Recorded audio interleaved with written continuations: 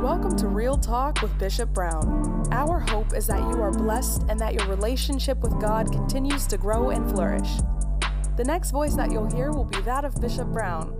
Thank you for listening.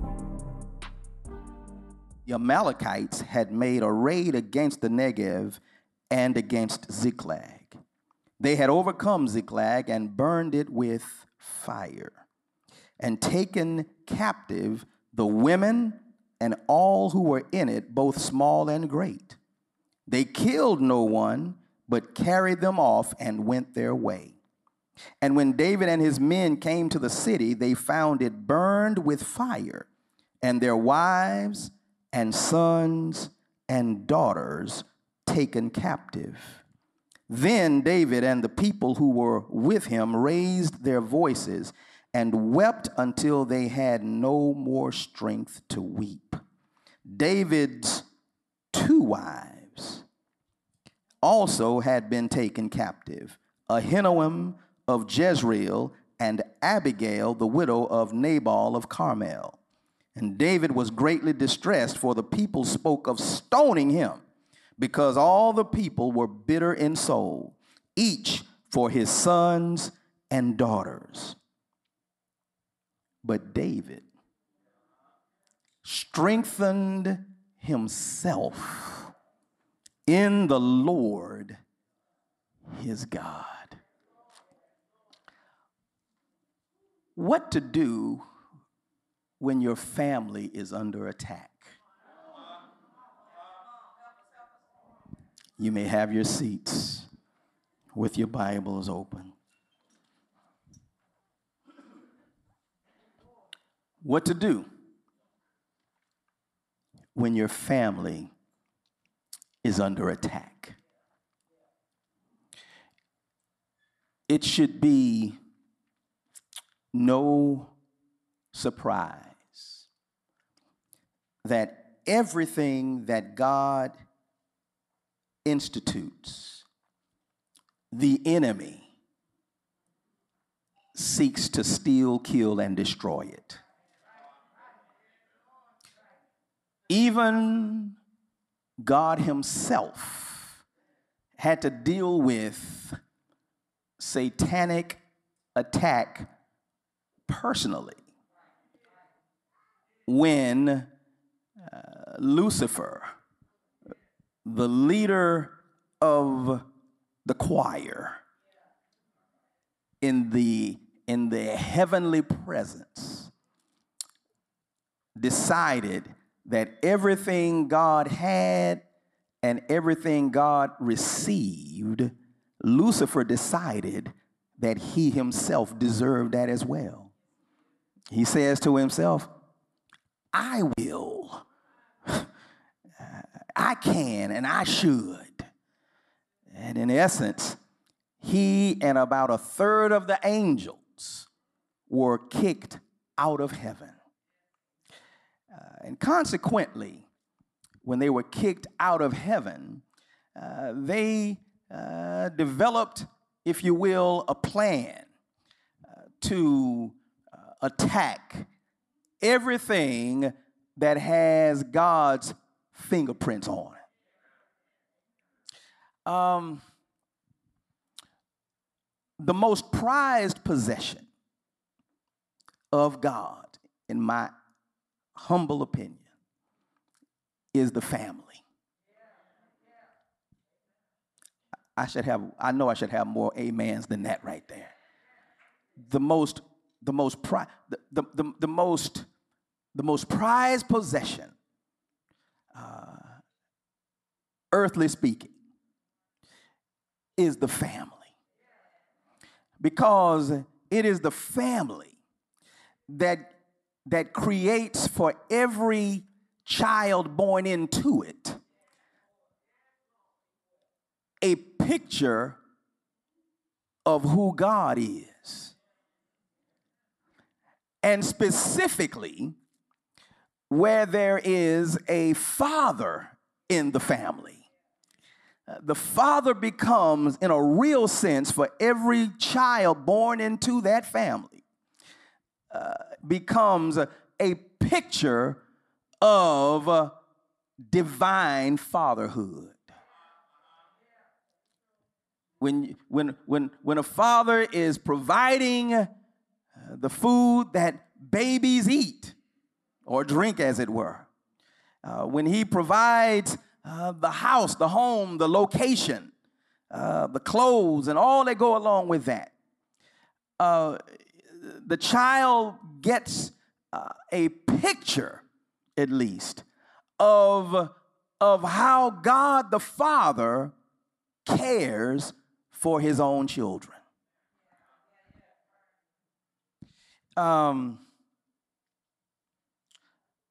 Every father ought to be the first pastor that a child ever knows. Every father ought to be the first teacher, the first provider, the first protector of his family.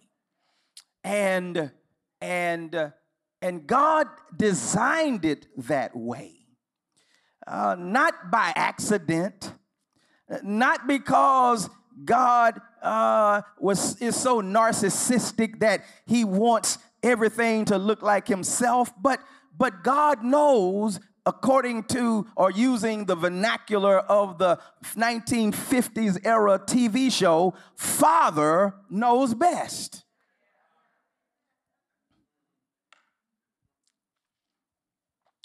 But everything that God creates and or created, the enemy is adamant about destroying. And we live in an era where the family as God designed it is disintegrating and deteriorating before our very eyes. Over 30 years ago, I would hear my father in ministry, and his words still ring in my ears. And he would make this statement, and, you know, I mean, it was a mind-blowing statement, but, you know, I just didn't fully understand it. But my father in ministry, Dr. A. Lewis Patterson Jr., who is now in the presence of the Lord, would say often, whatever is not protected in one generation will be neglected in the next generation and rejected in the following generation. And he would always say this, and I've lived long enough to see all three come to pass.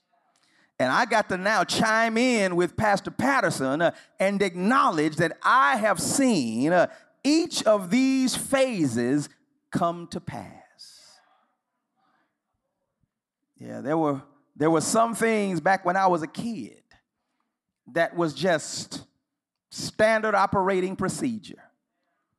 And you know, the powers that be, the creation decided that, you know, maybe this family as God designed it, that just doesn't really fit me.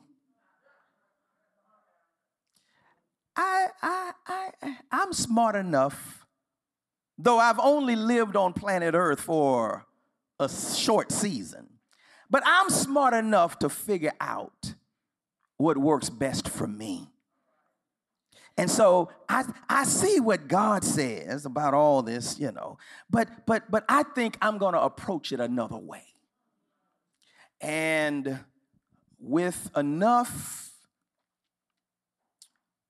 pressure and persistence, and with enough ostracizing and enough politicizing, we have seen the family, and I'm not speaking necessarily of your family, but the family at large. We've seen that deteriorate from being the norm to being just a way to do family. I hope you can hear my heart and somewhat read between the lines. I ain't scared to talk about nothing, but my goal here today is not to insult or offend, but I ain't trying not to offend or not to insult either. Yeah, I'm not trying to hit anybody, but I'm not trying to miss anybody either. Because until and unless we, the church, the called out community of faith, recognizes that God has a standard. God has a standard for every aspect of life. And there is room within his standard for us to grow and experience and all that goes along with that. But there are some fundamental principles that are non-negotiable. Now, God is old enough to know. He's been around long enough to have seen the various changes that humanity has gone through, the various evolutions, the various revolutions. He's aware of every one of those details. The stuff we see today is no surprise to God. And that's why God has given us a permanent record that will stand the test of time, is designed to teach us how to do life. And to the extent we commit ourselves to the Word of God as the standard for life and practice, is to the extent we will experience the joy, the peace, the prosperity that God has designed us to experience. But when the creation decides that it knows more than the Creator, I've got 2 children. It's Father's Day. I can talk about them. Neither one of my children, when they were babies, young, toddlers, neither one of them ever agreed with their parents when it was time to go to bed. Now, if your children were different, praise God for you. Neither one of my children. Of course, Terry wasn't that hard to get to go to bed. But that little girl of mine,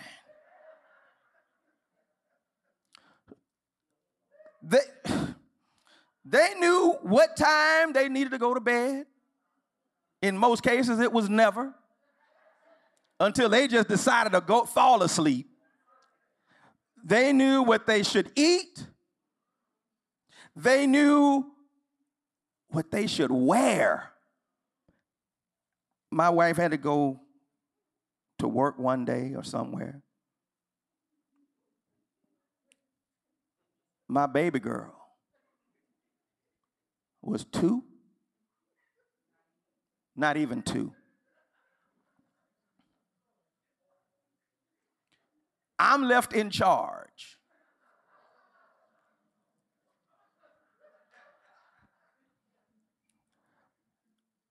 Her mother had already combed her hair, fixed it up, cute. All I had to do was dress her. And I tried.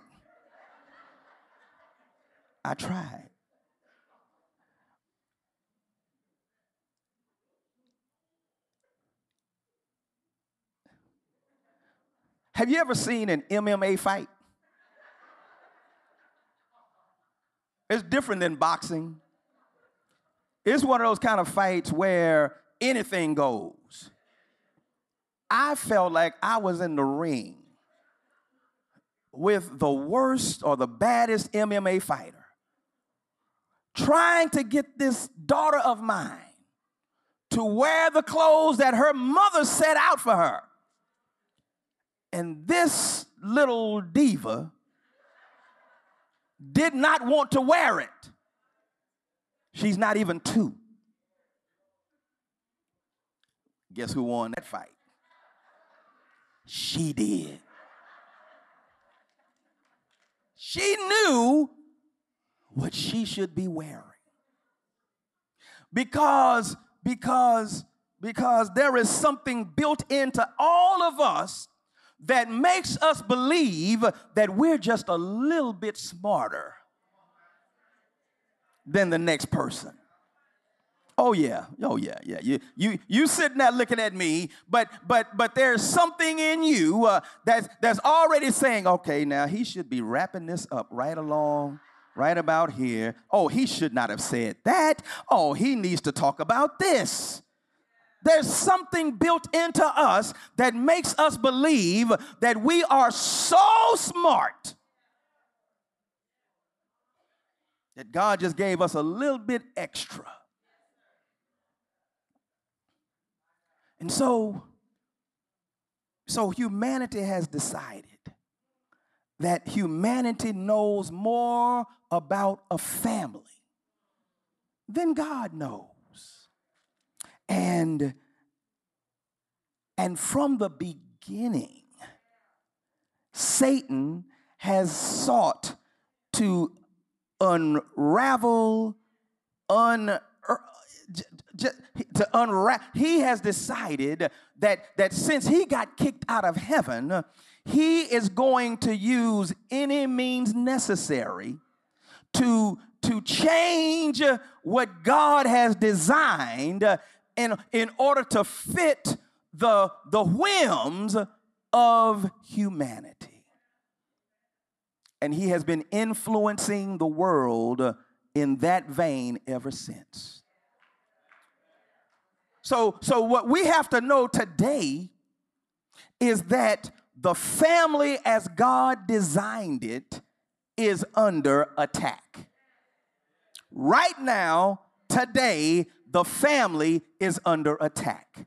And everything you see happening in society is a chipping away at the foundation, at the very fabric of what God calls family.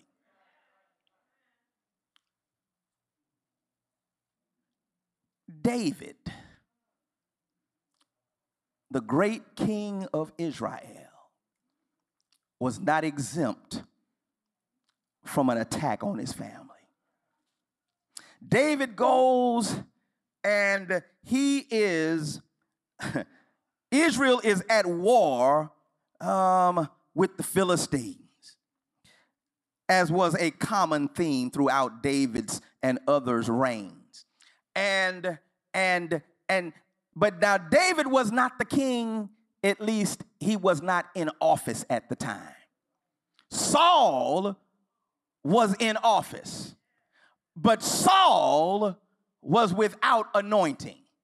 Because of his disobedience, God snatched the authority from Saul and put it on David.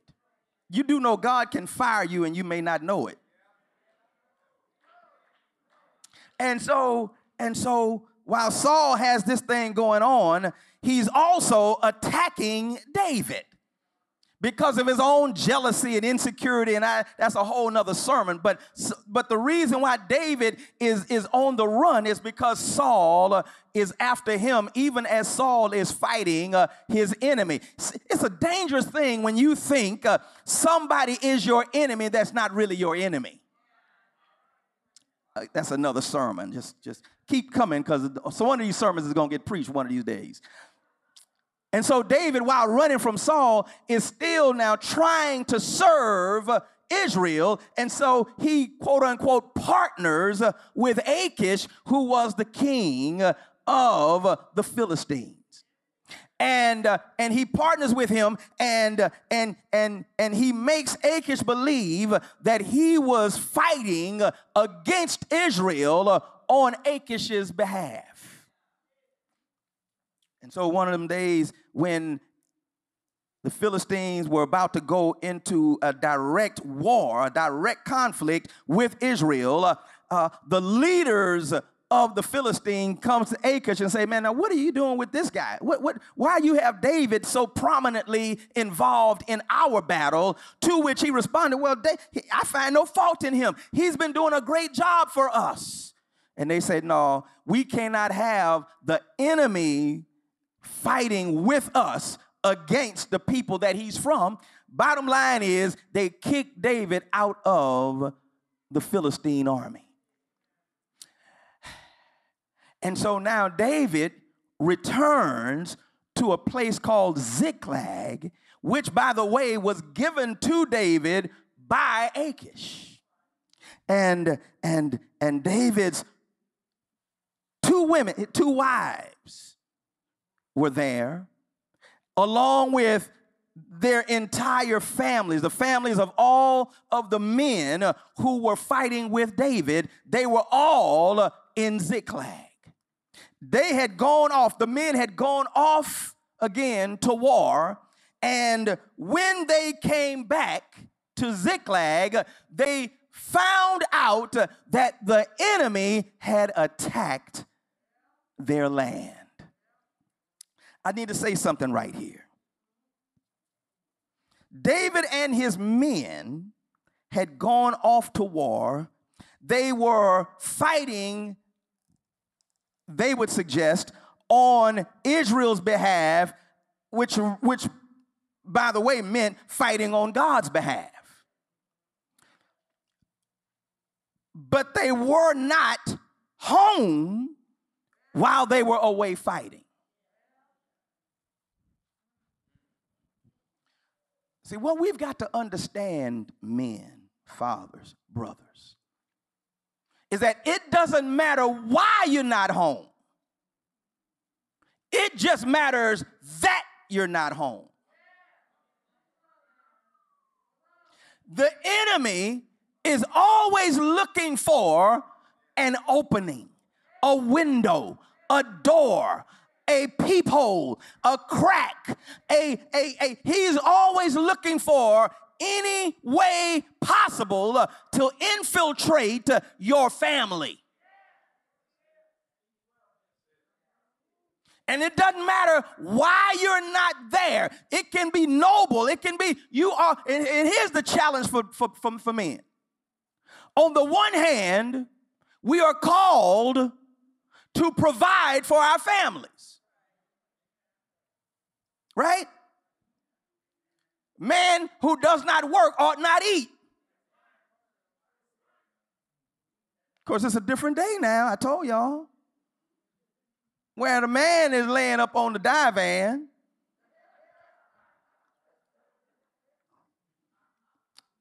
Anyway.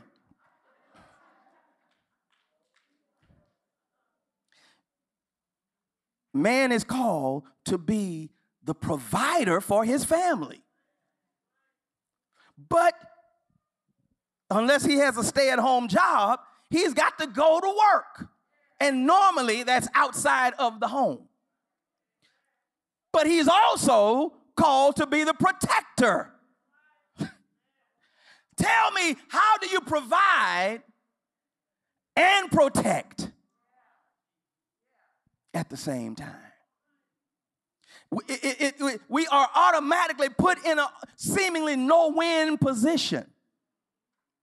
But this is where the woman comes in. Because her role is to take the principles that hopefully the father is teaching and leading with, and sharing those and reminding those children of those principles. Now, my dad is in heaven right now. We didn't have the greatest relationship. But let me tell you one way my mother could always get me straight.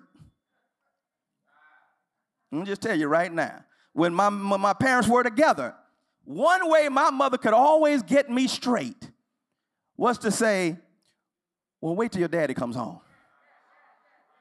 Anybody can identify with that? Oh, come on, y'all. Wait a minute. Wait. It didn't matter what I was doing. It didn't matter how much fun I was having. When she said those words, well, wait till your father comes home. It ruined my day. Because now I'm sitting watching the clock. Oh, Lord, what? I'm smoking cigarettes. I'm not really, but I'm nervous. Cause see, when Daddy came home, the whole atmosphere in the house changed. Look, my daddy didn't ever tiptoe in the house. He came in.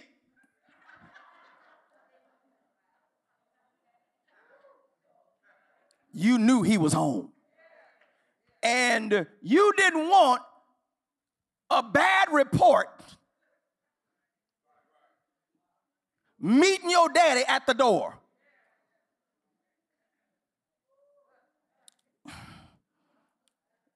I need counseling to this day.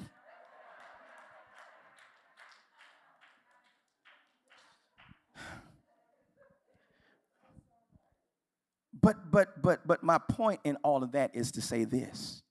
That our charge, our command, our job is to provide and to protect.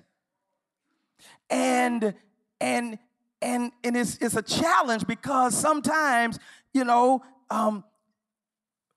men get chewed out by their women if they're not providing at a level acceptable to her. Brother, I wish y'all would say something in this house because I'm out here on this island by myself, getting in trouble with the sisters. At least y'all ought to have a. But y'all gonna make me talk street talk now. Look, if he's not working the kind of job or the kind of hours that brings in the kind of revenue that my daddy used to provide, then, he's treated a little, not quite right. Disrespected and, dishonored. Okay, so, all right, well, I'll tell you what then. I'm going to go and get more hours on the job. I'm going to start working some overtime. I'm going to start doing that. Now, you ain't ever at home.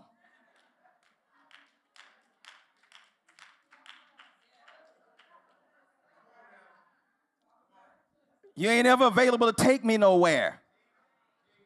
My girlfriends, they go out all the time with their husbands, they men, and they always, partying and at the club and all of this. But I either got to go stag or I just got to stay at home with the,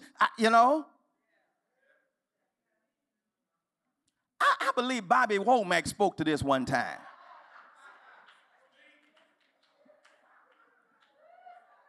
Obviously, y'all know who Bobby Womack. Bobby Womack said, "Wait a minute now." Anyway, I got it. Look, so David and his men are doing God's work. They are at war for the cause of Israel and all of that. And while they are away doing that, the enemy shows up at Ziklag and burns the city and kidnaps the wives and the children.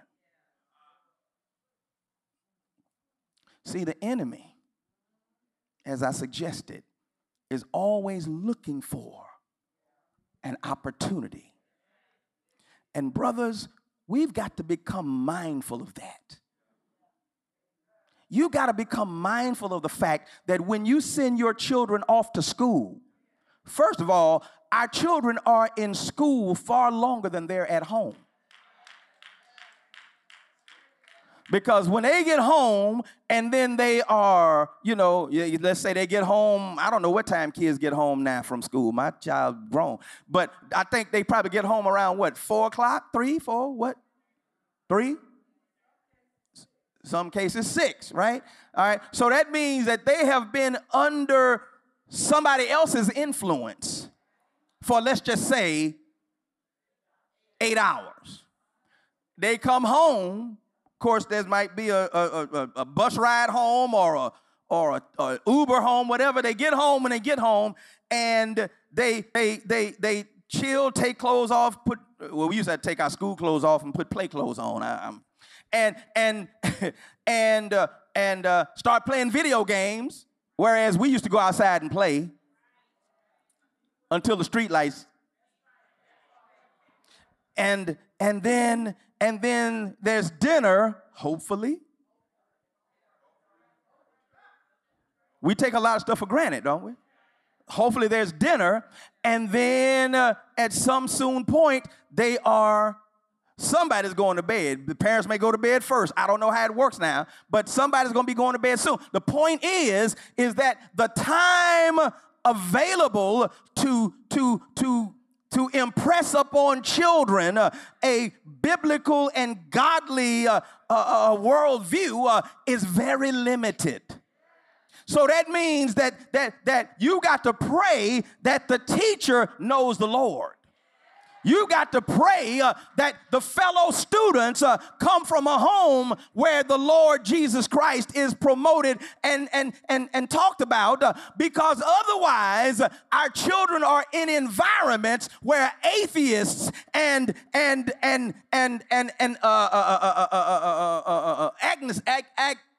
agnostics, right, are influencing their children, who are then influencing your children.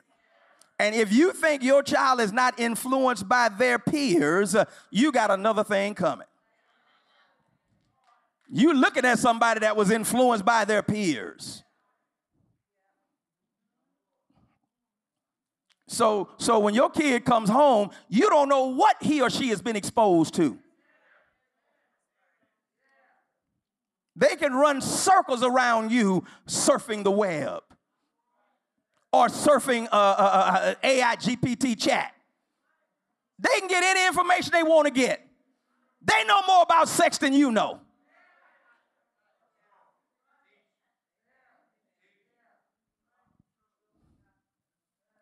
This is what the fight is about.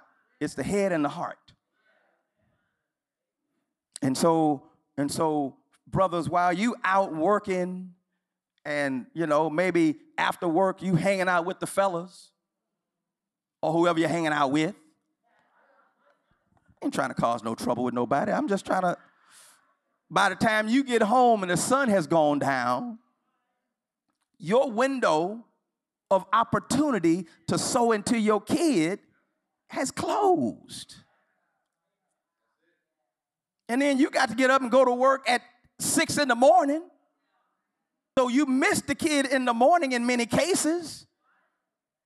And all I'm saying is that it doesn't matter why you're not there. It matters that you're not there. Now that's in a best case scenario home where both parents are living in the home. How many homes does the father not live with his child? I grew up that way. I grew up started out with my mother and my father and me and my brother in one household. And then they got divorced 3 times. Mama, you know I love you. Because my mother watches every stream. I'm not saying anything that's not true. And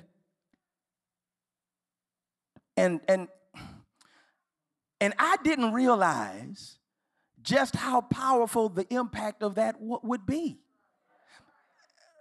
Let me tell you how simple. One of the simple blessings I had in my life is teaching my son how to tie a tie. That's one of the great joys I had. You know who taught me how to tie my tie?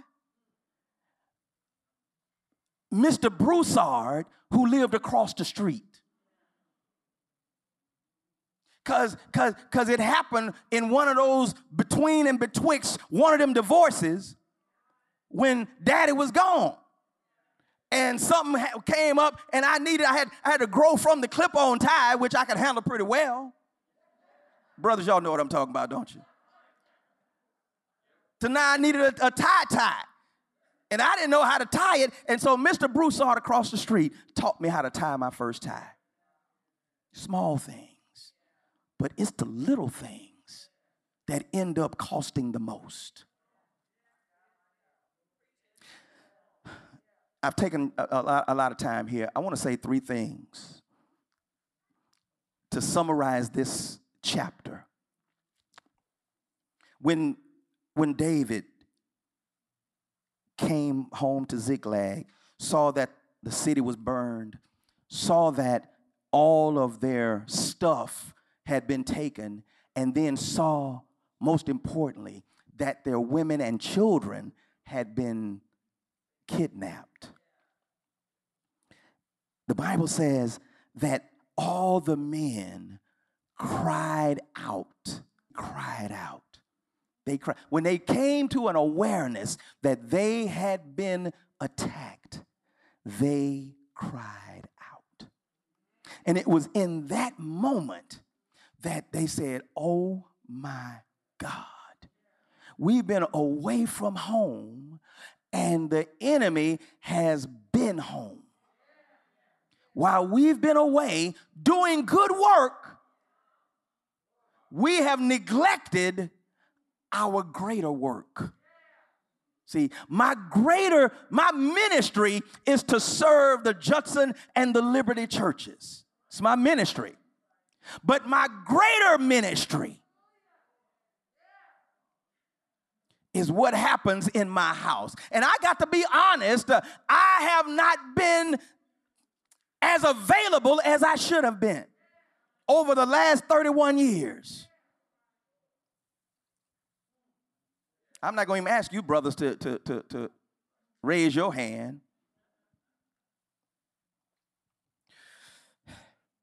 Three things I want us to understand. Number one, brothers, we've got to wake up. Please write that down. Wake up.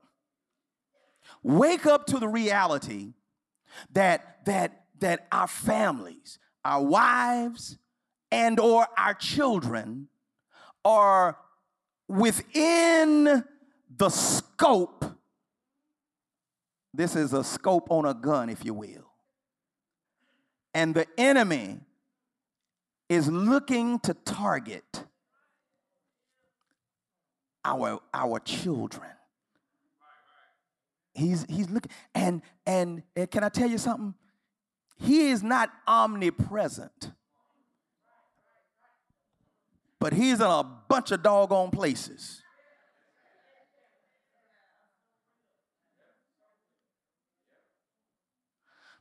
You ever deal with your child and they one way today, and next time you see them, you're like, who is this?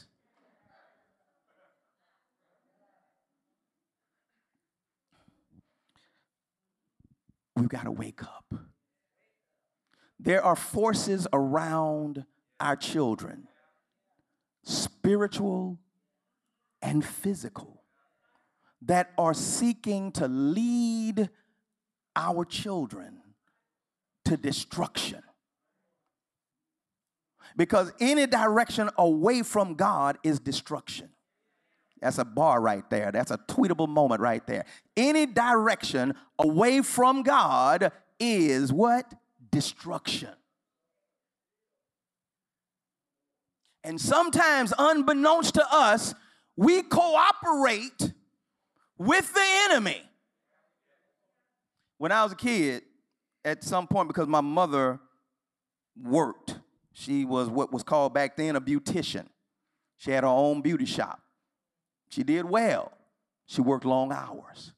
So my brother and I became what is classically called latchkey kids. Now, fortunately, in that day and time, the worst you could see on TV was Popeye beating up Bluto as they fought for olive oil. Y'all are too young, man. Y'all are too young. The worst you could see was the Three Stooges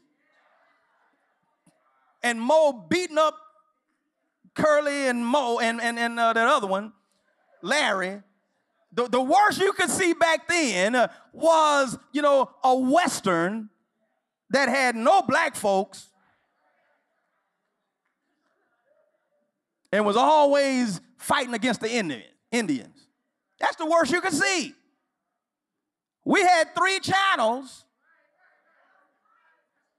Well, we had more than 3 because we had ABC, NBC, CBS, and then we had it was called Channel 39 in Houston, Channel 39, 26. It was like the UHF channels. I don't even know how they got on TV, but that's where you can find. But there was nothing X-rated, and we looked for it. We tried to find it. The worst trouble. Look, the worst stuff we got is my friend Cedric, that's Mr. Broussard's son, would sneak out of his daddy's house some Richard Pryor albums.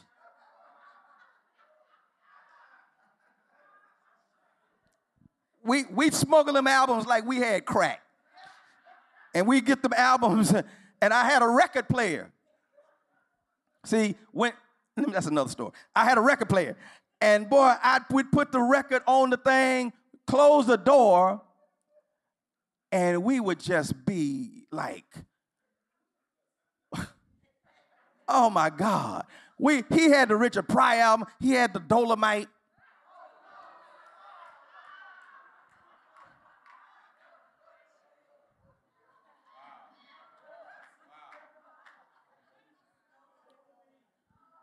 And man, we became I can quote any Richard Pryor routine right now.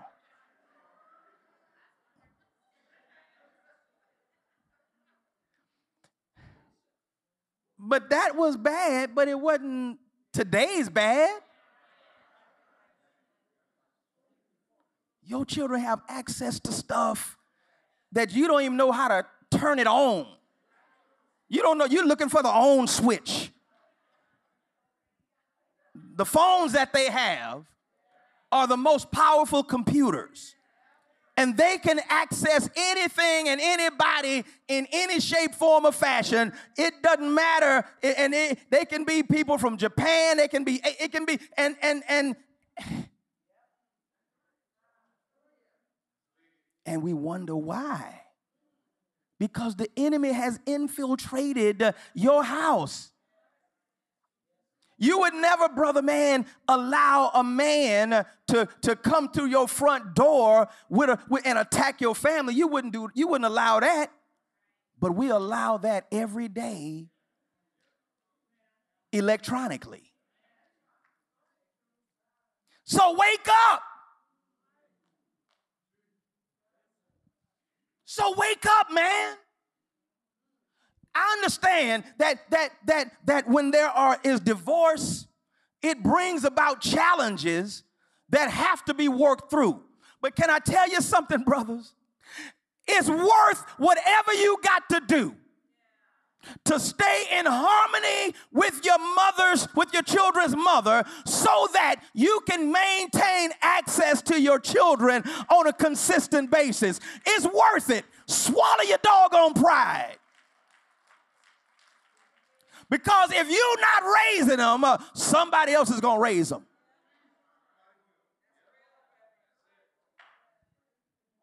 It's worth it.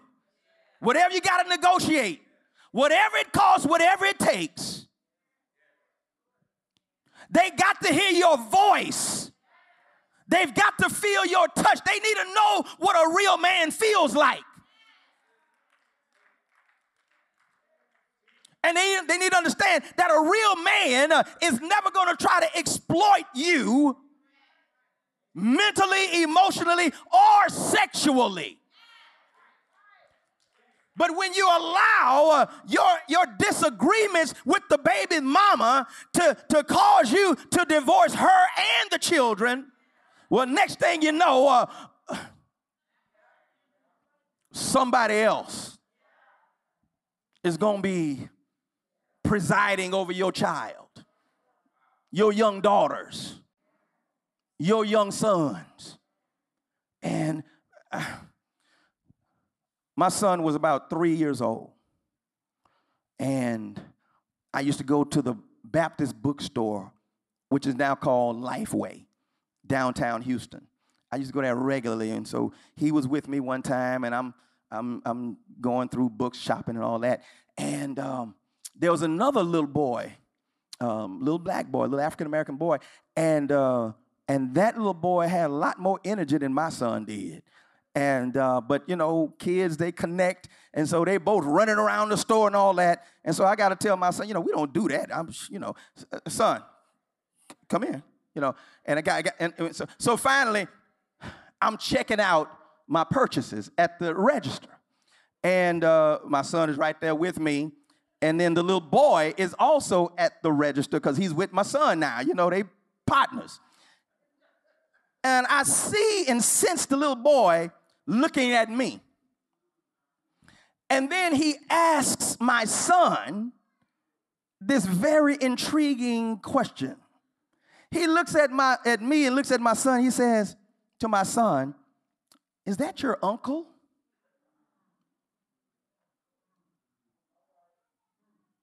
It disturbed me.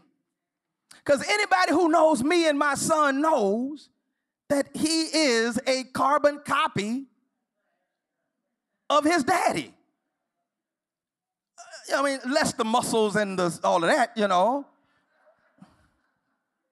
But and so my son responded. He said, "No, that's my daddy." Like, nigga, what? I'm sorry, y'all forgive me.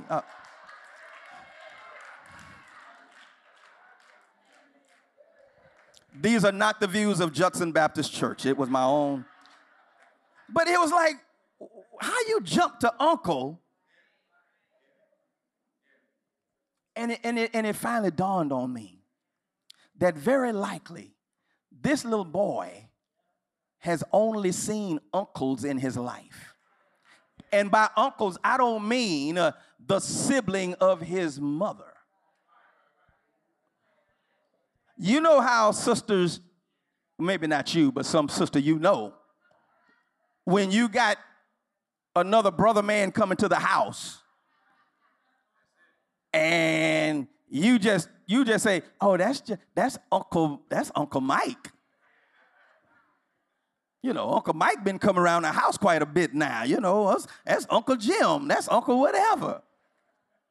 And I believe that's all that young man saw, because it didn't even register that I was my son's father. This was 27 years ago. I don't know what that little boy would have said now.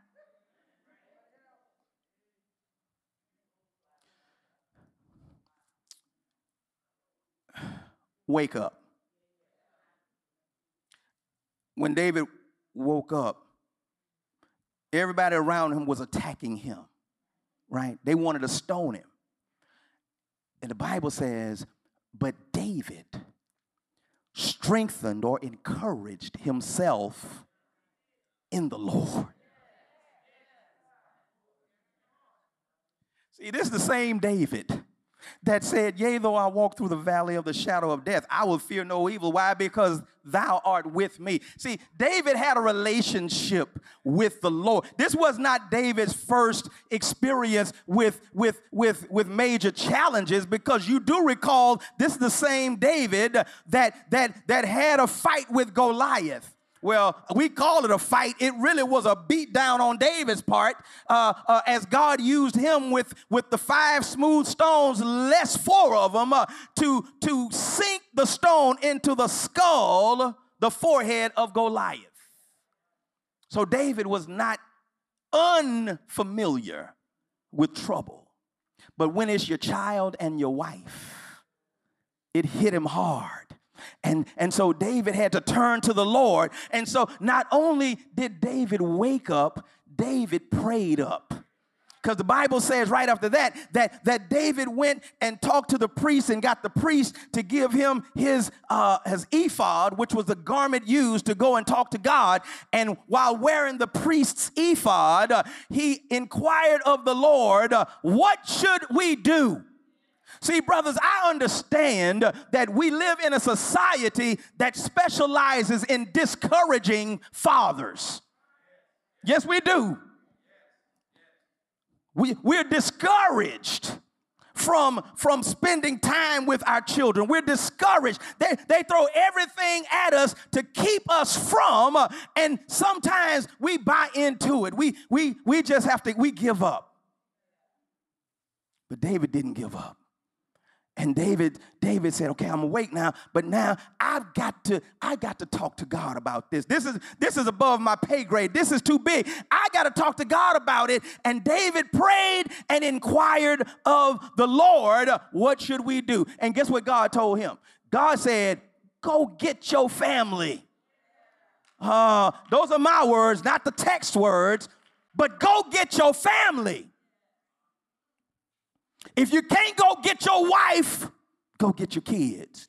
I don't mean go kidnap them. I mean go and get into their lives. Help them with their homework if you can. It's not always easy, when you ain't been exposed to what they're exposed to. But show that kind of support. Try. Know who your children's friends are. We don't ask the questions that they used to ask when I was a kid. Boy, who are your people? Who? And don't be trying to bring no girl to the house, or if you're a young lady back in that day, bringing a boy to the house, they're going to go through a whole CIA investigation. Well, where your people from? Well, what church they go to? Yeah. But we don't care about that no more, do we? We don't even ask those questions anymore. We just trust the judgment of the kid.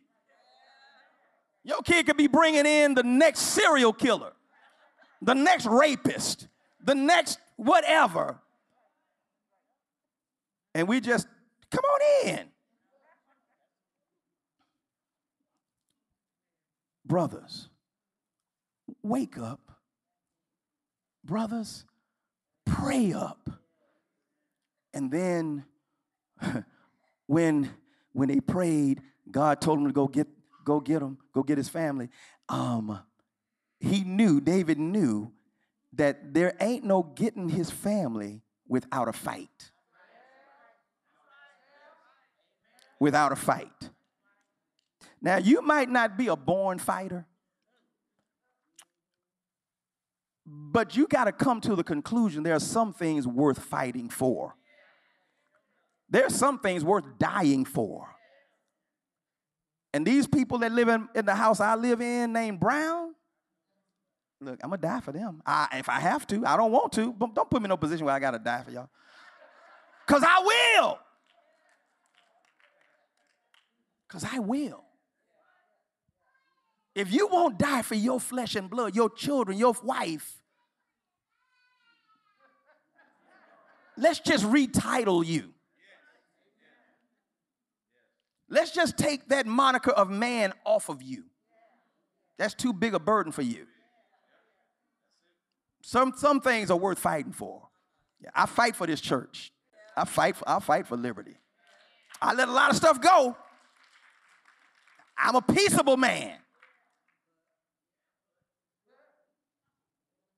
Pastor Brown, Bishop Brown, Reverend Brown, Brother Brown is a nice guy. Tries to be, at least. But I wasn't always Brother Brown. Wasn't always Reverend Brown. Wasn't always that. And whatever I was before that, I still is.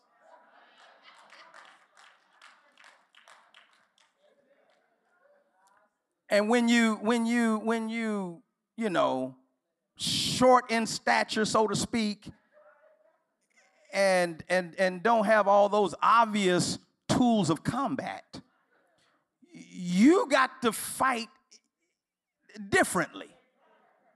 So I'm saying all that to say, let's just go back to the lesson, to the text. Listen, we've got to wake up, we've got to pray up, and we've got to fight up. We got to fight up. And listen, and most of these battles are in the spirit realm, which is where many times we've lost before we start, because we don't even know the word to know how to fight. How do you fight a spiritual battle when you don't even know how to find Genesis?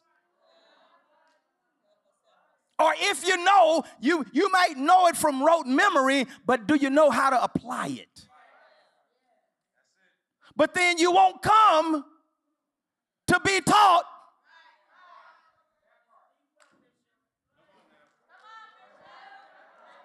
Because remember, I told you, we've got a built-in defective mechanism that makes us believe we know it all.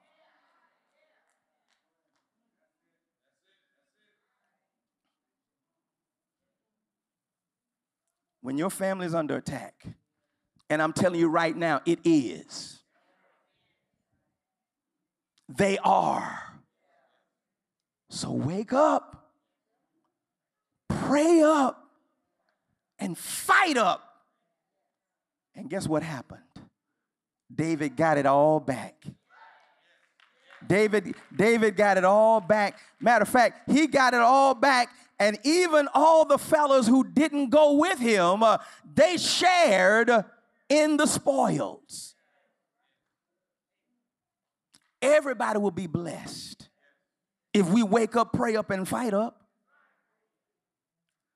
But what we cannot do is just throw up our hands and give up. What is not an option. Don't give up on your children. Don't give up on your family. Don't give up on your grandchildren. Listen, I don't have grandchildren yet, but I'm at least right now trying to instill by word and deed a way of life. Not that I'm walking on water and that kind of stuff, but that I'm seeking to serve the Lord in a way that my wife and my children, and then hopefully their children, will understand that our foundation is a faith in the risen Savior. And I'm praying that one day when I'm in heaven, some little boy or some person, some man or some woman will come to me and say, "Hey, great grandpa,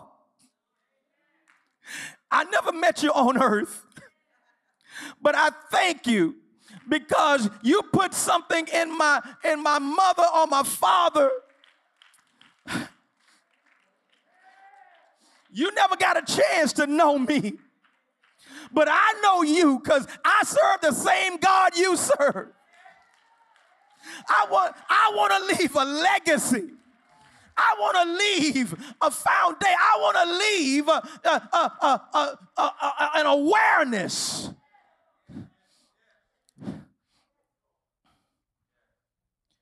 We got to care about that. And what we do now informs what will happen later. I don't care what mistakes you've made. I don't care what absenteeism you've experienced. Start right now. Call your child, your children, and just let them know, "Baby, I'm sorry, Dad has been missing. I'm sorry. It's my fault. It's not your fault." Sometimes we put all this on the kid. "Well, they ain't called me." Well, who had who?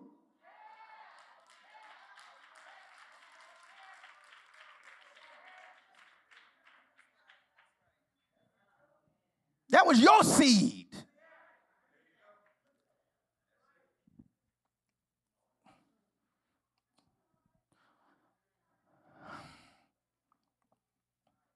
Lord, we thank you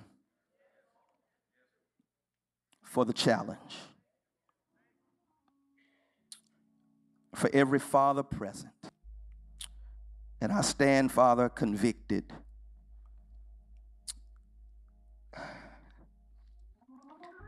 that I haven't been present enough, that I haven't been intentional enough, that I haven't been woke enough and prayerful enough, haven't fought enough. But I thank you, Father, that though I have come short, number one, you're the God of a second chance.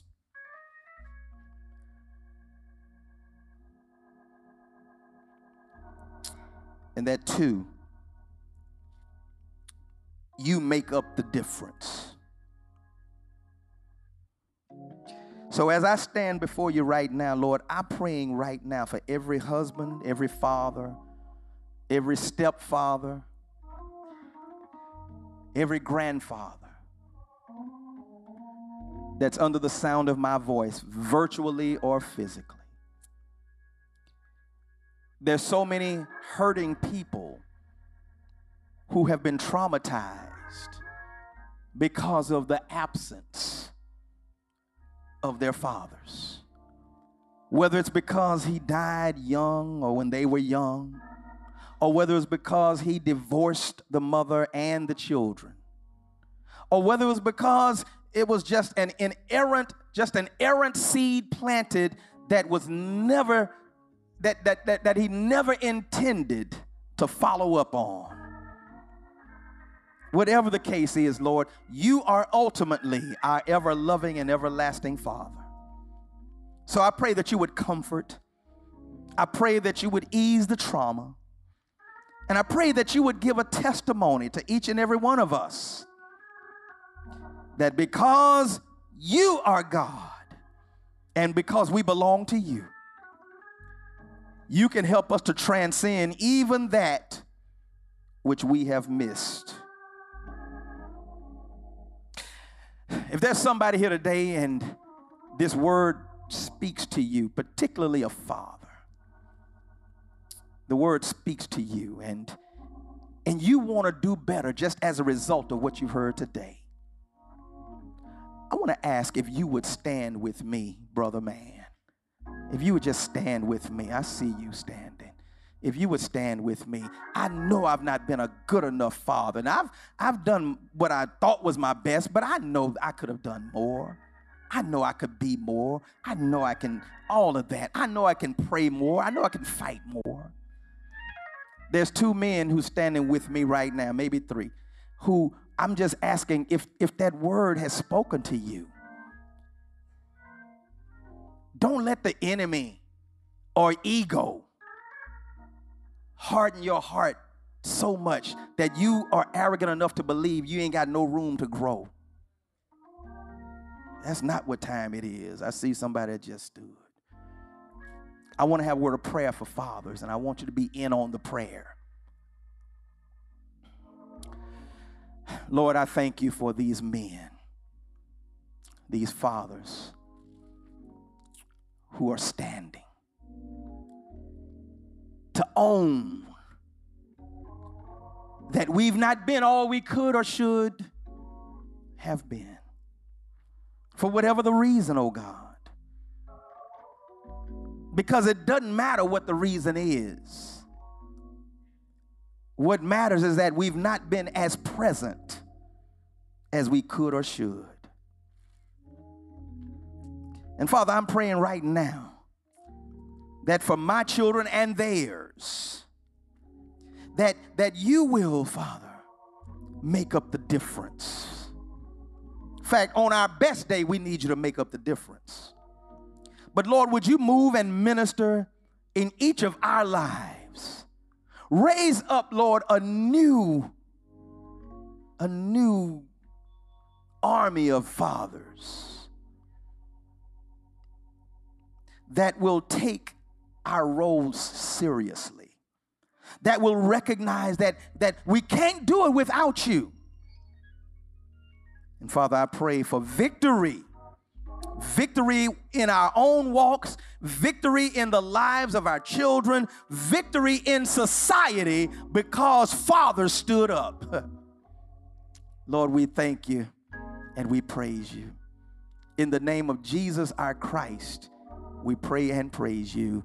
Let the people of God rejoice and say amen. Thank you for listening to Real Talk with Bishop Brown. We hope that you were blessed. If you would like to accept Christ, join our church, help continue the work we are doing in our ministries, watch live on Sundays, find us on social media, or give online, you can visit the link in the episode description. Thank you for listening and have a blessed day.